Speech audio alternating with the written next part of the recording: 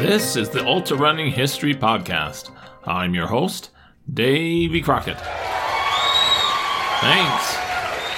Thanks for coming.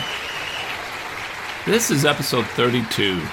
This is part 2 of a story about the greatest ultra runner of the first half of the 20th century, Johnny Salo, and I will tell the story of the 1929 race across America, the Bunyan Derby. Johnny Salo was the greatest American ultra runner of the first half of the 1900s. This is part 2 of the story of his amazing life. If you haven't already, go listen to episode 31, which highlights Salo's rise to running fame when he placed second in the 1928 race across America in the Bunyan Derby. In this concluding episode, Salo's fame grows even more when he ran in the 1929 Bunyan Derby with perhaps one of the most exciting finishers in ultra running history. But sadly, his amazing running career soon was cut short by tragedy. You may want to find a tissue for the end of this story. Why? Not yet. This article celebrates the amazing accomplishments and impactful life of Johnny Salo. Once a huge hero, he has now been forgotten, even by his hometown of Passaic, New Jersey, and needs to be remembered again. By February 1929, Charles C. Pyle was at it again, promoting an upcoming 1929 International Continental Foot Race, or Bunyan Derby, that this time would go from New York to Los Angeles with a more southern route. In March, Salo announced locally his intention to get an unpaid leave from the Passaic, New Jersey police force to run in the 1929 Bunyan Derby. An editorial in his hometown newspaper thought the idea was terrible. For a long time after his return, he was not altogether a well man. Salo shouldn't think of going into another such nerve-wracking, body-breaking test of endurance. For his own sake and his family's, he should be dissuaded from making this next race. His sturdy physique, weakened by the last effort, should be shattered in the next. By late March 1929, 81 runners from 14 countries had gathered at Pyle's training camp on Long Island, preparing for race day. They all sought to win the $25,000 first prize, or at least finish in the top 15 to get a piece of the total $60,000 pot. About 30 of the 1928 Bunyan Derby runners returned to run again. The 1929 Bunyan Derby began on March 31st, 1929. An estimated 50,000 people jammed Columbus Circle in New York City for the send-off. The runners first ran 2.5 miles to board an electric ferry to cross the Hudson River over to New Jersey. Salo unfortunately became ill early because of the heat, so he took it easy on that first day. But all along the way, he was the center of attention among the estimated 500,000 fans.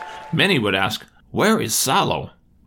Bill Wickland and Salo's wife, Amelia, who was also part of his crew, drived along, helped him the best they could to overcome his stomach trouble. On the second day, they ran towards Trenton, New Jersey, and Salo was in third place. He declared that real competition would not develop for 2 weeks, and in the meantime, he would be content to remain close to the leaders. Running out of Trenton, New Jersey on day 3, Salo narrowly escaped meeting disaster when an automobile brushed him. Johnny leaped to the sidewalk and could not hold his footing and went sprawling, except for a few scratches. However, he was uninjured. In Delaware, Salo won the first stage on day 4, tied with Peter Gavuzzi of England. Gavuzzi was a world-class ultra runner who was leading the 1928 Bunyan Derby late but had to pull out due to badly infected teeth. Many of the runners were shivering in a drizzle as they lined up for the roll call and start of the next day's 40-mile run to Baltimore, Maryland. Some were covered in raincoats. Salo tied for second that day. Salo took the overall lead at Frederick, Maryland. The following day, Salo and Gardner, in overall second, dueled for 36 miles in scorching sun. Gardner hopped into the lead at the start and was ahead a mile and a half before Salo started to chase him. He caught him after 2 hours and they ran neck and neck. Salo pushed into the lead, but after drinking some milk, his stomach rebelled, allowing Gardner to take the day's 52-mile victory. 4 runners dropped out on that tough day. Salo lost his overall lead as they hit the hills in the Cumberland Mountains. Fearing shin splints, he walked up most of the hills. He said he wasn't worried about losing the lead. There will be plenty of opportunities in this race. It is too early to think about getting a lead and holding it. The runners faced one of the toughest stages of the entire race when they had to run 63 miles up and over the Allegheny Mountain range to Uniontown, Pennsylvania. Salo still suffered from stomach issues. He was forced to stop a dozen or more times in 33 miles and could not hold down any food. Only 34 of the 81 starters remained in the race. After wallowing through the mud for nearly 11 hours without anything to eat, Salo finished 5th on the 12th day at Wheeling, West Virginia. Overall, after 500 miles, he was overtaken by Gavuzzi and had slipped into 3rd place. Ohio was rough.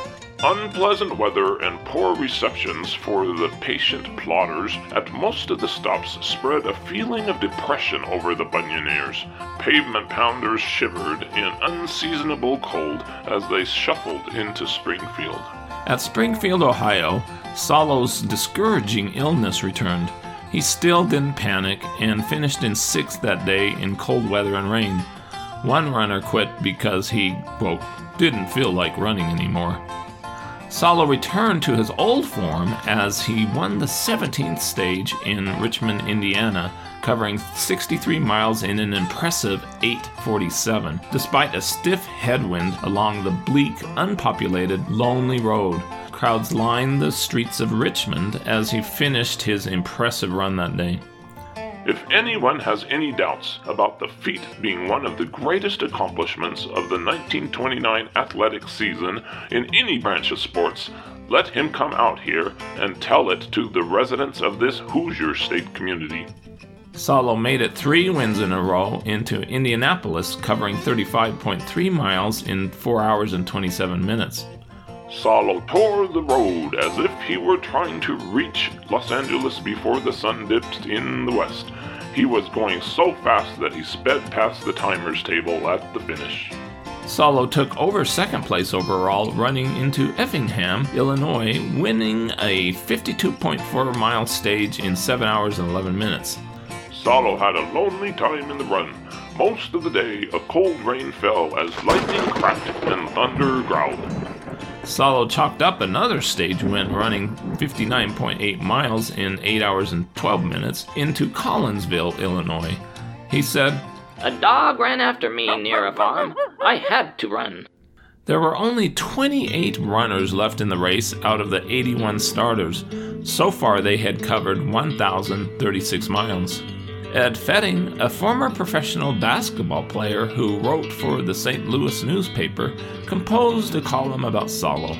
The other morning, as I stood at the foot of a bridge that crosses the Mississippi River in Missouri, I saw a little sun-baked figure trotting along the highway. He seemed as a phantom runner coming out of some unknown world. Pressing on, he passed the throngs with eyes glued to the trail before him. It was Johnny Salo. Salo praised one of his trainers, his wife, Amelia. "She's the only woman trainer in the race, and man, she's a good one. The best I ever saw, and just learning too." Amelia, also an athlete when she was younger, was credited for bringing Salo out of his stomach illness when it seemed certain he would have to quit. One day in Missouri, the 3 overall leaders ran together. Salo, Gardner, and Gavuzzi narrowly escaped injury on the road when a motorcycle swerved into them. Gavuzzi wrenched his back, getting out of the way, and Salo made a grab for the driver, and failing to catch him, tossed a stone at him. It was low and on the outside, and the wild driver took the base. On another day, Salo was nearly 4 hours behind first place Gavuzzi overall. Salo mentioned that he had seen a snake wiggle across the road in front of him and was so frightened he couldn't breathe easy for 10 minutes. "I'm scared of snakes, and I'm going to buy a gun and ammunition. The next day, a terrible wind and hail kept the snakes away, and Salo won the stage to Joplin, Missouri, because it was said, Gavoozy's long beard caught the wind and held him back. In Oklahoma, Salo narrowly escaped serious injury along the rough roads. A Texas car made him jump to the center of the road as it sped past him. Another car going in the opposite direction passed at the same time and almost struck him. Salo trimmed Gavoozy's lead to less than 2 hours by winning a 60-mile stage. In Texas, his wife Amelia said, Johnny Salo eats too much. He eats all day and all night. How can he run? He argued back, Well, I am hungry, and I'm going to eat. Sometimes at midnight I get hungry and I have to get out of bed and eat. The stars at night are big and bright, deep in the heart of Texas. On a 39.4-mile stage to Anson, Texas, Salo sped over the rough Texas roads beneath a broiling sun at high speed, although the sun slowed all the boys down. he won the stage in 5 hours and 8 minutes, trimming 19 minutes off the lead. The next day, Salo climbed within less than an hour of the lead to Sweetwater, Texas. He was in good shape when he checked in and trotted around the hall after the time was clocked him. Wickland, Salo's trainer, later said, People don't realize the tremendous stamina a runner must possess to finish a race like the Bunyan Derby. In Texas, the rain was like ice water, and the hail came down so hard the runners were bruised. When it wasn't raining, the sun was beating down on the athletes. Sometimes they were so badly sunburned they couldn't lie down in comfort at night. They had to get up and run the next day just the same. With still about 1,400 miles to go, race predictors felt the winner would be either Gavoozy or Salo. Gavoozy runs easier than Salo. He has an easy stride and is unbeatable over 45 miles.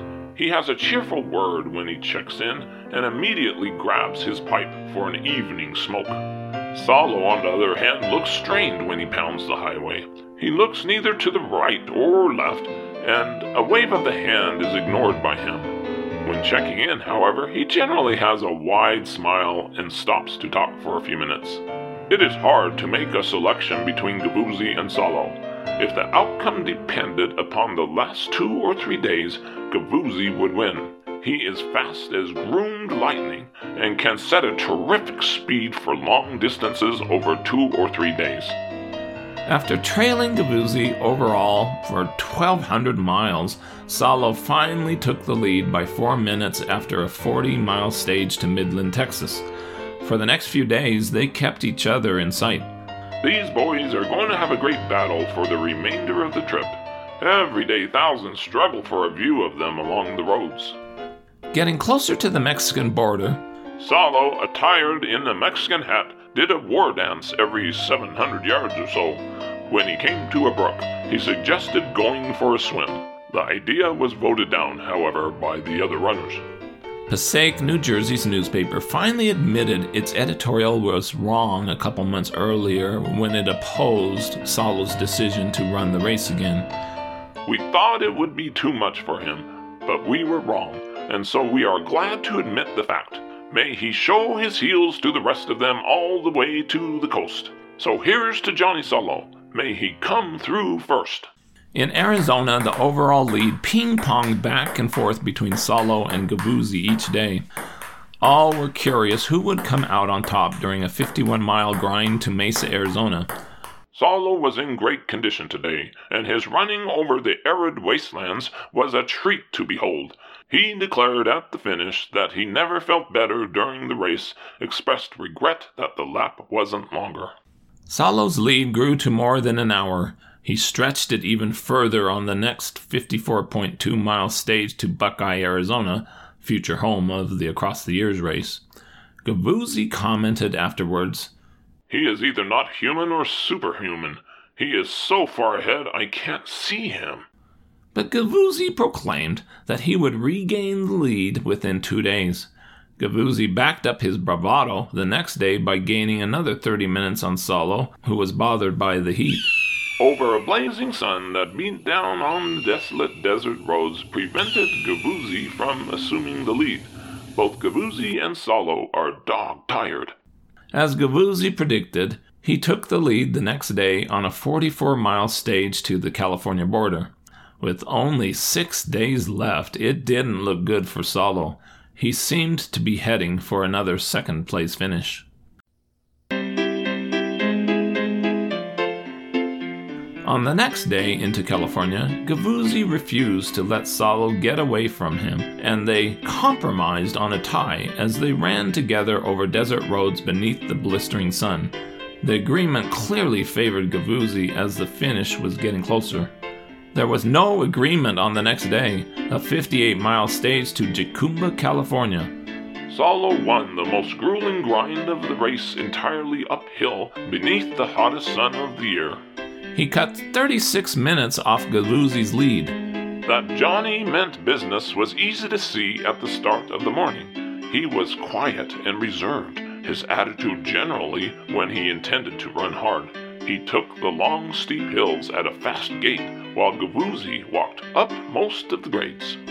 Things got really interesting, setting up a wild finish as Salo pulled within 10 minutes the next day to San Juan Capistrano, California.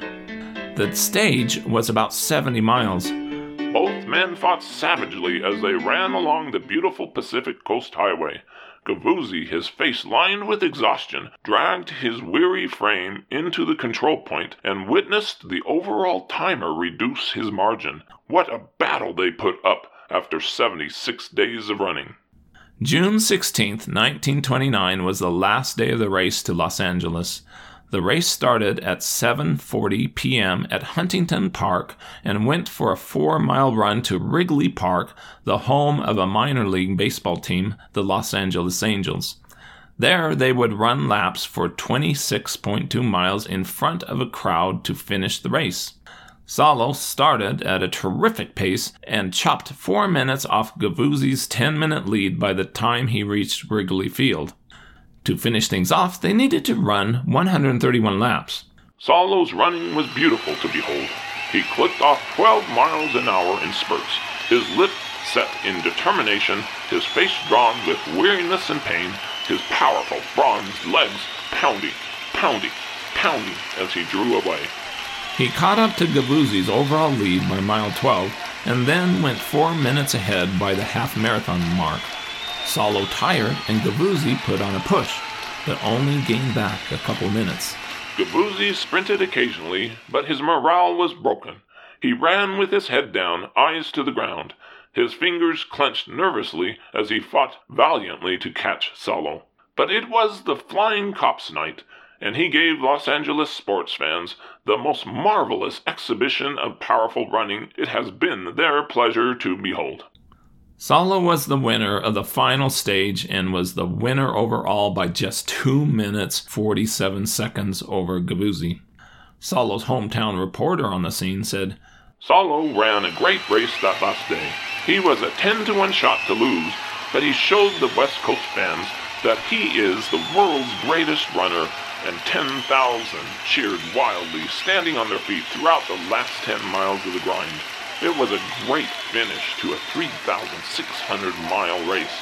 Imagine, less than 3 minutes decided the race. The loss was heartbreaking to Gavuzzi. Many years later, when both Pyle and Salo were dead, he would claim that the starter on the last day said they weren't racing the first 4 miles to Wrigley Park, that they would start the marathon together at the park. Clearly, other runners didn't have that understanding. Gavuzzi said that he was held up by traffic and by a very long freight train on the way. But Salo and the others went all out, and Gavuzzi was only 4 minutes behind them when arriving at the park. The story just doesn't add up. He still had the overall lead on the track. Gavuzzi never issued a formal protest at the time. He claimed that Newton talked him out of it. Nothing in the 1929 newspapers mentioned this controversy. Gavuzzi also claimed those many years later that Pyle had told him to keep the race close if he wanted to collect the winnings. That seemed believable to get thousands to come and pay to watch the last day. Bunyan Derby expert Charles B. Kastner carefully examined all the evidence in his book, The 1929 Bunyan Derby, and concluded that Gavuzzi's claims didn't hold up. Others have believed Gavuzzi's claims and conclude that Pyle wanted an American hero to win and tried to rig the race in Solo's favor at the end. Would the runners get their winnings? A day after the race, Pyle met with Solo in Pyle's hotel room, where he offered Solo $12,500 cash right then to meet his winner award. Solo refused to take half a loaf, would wait for the entire amount, but later would regret that decision. Pyle's troubles started to grow. Complaints of non-payment were filed against him by several employees. Solo wanted to accept some endorsement offers and vaudeville performing offers, but for some reason Pyle nixed each one of these, trying to hold out for more money. Solo said, "I couldn't accept any of these because Pyle stepped in. His contract with me tied me up so that I wouldn't be able to earn $1 without his consent and the right share of the profits." By July 1929, Pyle claimed that he was penniless and that he had lost $100,000 on the race. At a hearing, he was given a tongue lashing. "These cases are not only serious ones, but they are disgraceful. It would appear that aside from any legal obligations, there are moral obligations involved here." Pyle still claimed he would come up with the money owed. On the evening of July 13, 1929, Solo and several other Pyle runners started competing in a 6-day, or 144-hour, relay race held at the American Legion Ascot Speedway. The race was staged by famed athlete Jim Thorpe. Solo teamed up with Pyle runner Sam Richman of New York. 8 other teams competed. Solo and Richman won with 749 miles, which broke a record of 733 miles set by 2 French runners 25 years earlier at New Orleans, Louisiana. Wickland, Solo's trainer, said, "Johnny had to run better than he ever did before to break the record. His partner, Sam Richman, was badly handicapped with an infected heel. The brunt of the running fell on Johnny, and he clearly showed he is the greatest endurance runner in the world by the way he came through." Near the end of August, Pyle surrendered to the police as a defendant in 2 labor lawsuits. He reported that he was dead broke. Pyle was able to arrange for about $4,000 to be given to Solo and a promissory note for the remaining money. Without his full winnings, Solo finally returned home to New Jersey in early September. He organized a 15-mile race with his Pyle runner pals, Andy Payne, Peter Gavuzzi, and Arthur Newton, to be held at the Passaic High School track for $3,500 prize money. 3,000 fans came out to cheer their local hero. In the end, Newton won in 1 hour 32 minutes, with Gavuzzi a half-mile behind and Solo another quarter-mile behind. It was said that Solo appeared overweight and listless, but Solo's finish was strong, and he received a great ovation from the crowd despite the crushing defeat. On October 2nd, 1929, Solo was officially welcomed home to Passaic at a reception held at the Capitol Theater. He was presented with a scroll and a silver trophy of a runner mounted on a bronze stand. Solo said, pointing to the scroll, "I wouldn't part with this for $1 million. I want to thank everyone for the support given me during the race." Gavuzzi and Newton were also present, introduced, and received hearty applause. A few days later, Solo resumed his job with the police force. Solo used his running skills to again become a local hero when a mad dog attacked 6 people near a miniature golf course. The police were called in. Officer Solo joined in the chase and finally cornered the dog in the backyard. Officer Krawbach arrived with the net, and the dog was put into the patrol wagon and taken to headquarters. On another day, an insane naked man jumped from his 3rd-story window and fled down the street. Solo chased after the naked man for a half mile in a bizarre race. Pedestrians were thrown into a turmoil. The man finally slowed due to his injuries, and Salo called for an ambulance. On October 4th, 1931, Salo was on police duty at a local exhibition baseball game. During the 7th inning, a crowd of fans started to surge onto the playing field along the third base line. Salo tried to get them to move back. The left fielder retrieved a hard-hit ball and threw it back towards first base on a perfect line, but Salo was in its path and was hit in the back of the head near the right temple. He never saw it coming and fell to the ground unconscious for several minutes. He soon revived from first aid provided by players and spectators. He refused to go to the hospital and resumed his duties. After the game, as he was directing traffic, he was seen to begin to stagger. 2 spectators dashed out to give him support, and he collapsed in their arms. An ambulance was called, and he was rushed to the hospital where he was in critical condition. He never again gained consciousness, and at 9:40 p.m. he passed away with his family at his bedside. Grief-stricken Mrs. Salo was taken to her home after her husband had passed away, solaced by the presence of many kind friends. The news of patrolman Salo's untimely end cast a pall of gloom over the entire city, for he was exceedingly well-liked, and was perhaps Pasaik's widest-known citizen. Salo's body lay in state at his home, and hundreds of admirers of the great runner came there to pay him tribute. All day long, telegrams of condolences were received by Mrs. Salo, coming from all parts of the United States. One of the telegrams was from C.C. Pyle. He pledged that he would still meet his debt, now to Mrs. Salo. He never came through on that promise. Flowers came from Gavuzzi and Newton. Salo's relay partner, Joey Ray, came in from Chicago to pay his respects. More than 100 World War I veterans came to Salo's home, 4 abreast, to pay their last respects to Salo. The next day, a military escort brought Salo's body to the funeral service at the First Presbyterian Church. 2 hours before church services, the building was filled to capacity. So large was the throng that church officials had to notify the fire department to close the doors. Thousands, unable to get within a block of the church, stood outside with bared heads during the entire service. After the service, the police band played as the coffin was carried from the church and placed upon a military wagon. Mrs. Salo was overcome with grief and fainted. She was revived and escorted to a waiting automobile. Thousands lined the street for blocks. Several of his Bunyan Derby friends helped escort Salo's body to his last resting place at Cedar Lawn Cemetery. There was no sprint at the finish. All that was mortal of one of the world's greatest endurance runners was drawn along Lexington Avenue by 6 horses. The pace was slow. A firing squad of 8 men fired 3 volleys as the silver casket carrying Salo's body, dressed in his police uniform, was lowered into the grave, and an old army bugler played taps.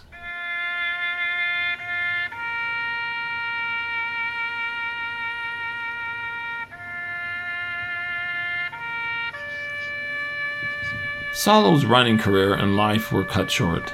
What would have happened if he had lived? Ultra-running races dried up for all the Pyle runners during the Great Depression, and most of the American runners retired from the sport. Salo would have likely put it aside too, and would have continued to serve his community. With his passing, it was written, "Passaic has never before seen such a funeral. It showed how the world, in a rather soft day, appreciates strength and endurance, understands dogged courage, and admires simplicity of soul. Peace be with Johnny Salo."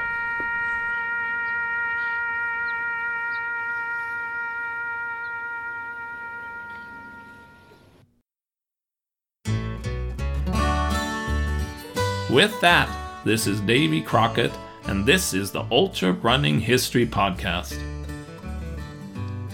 I hope you run fast and far, enjoy life, get outdoors, and most of all, stay safe and don't take unnecessary chances.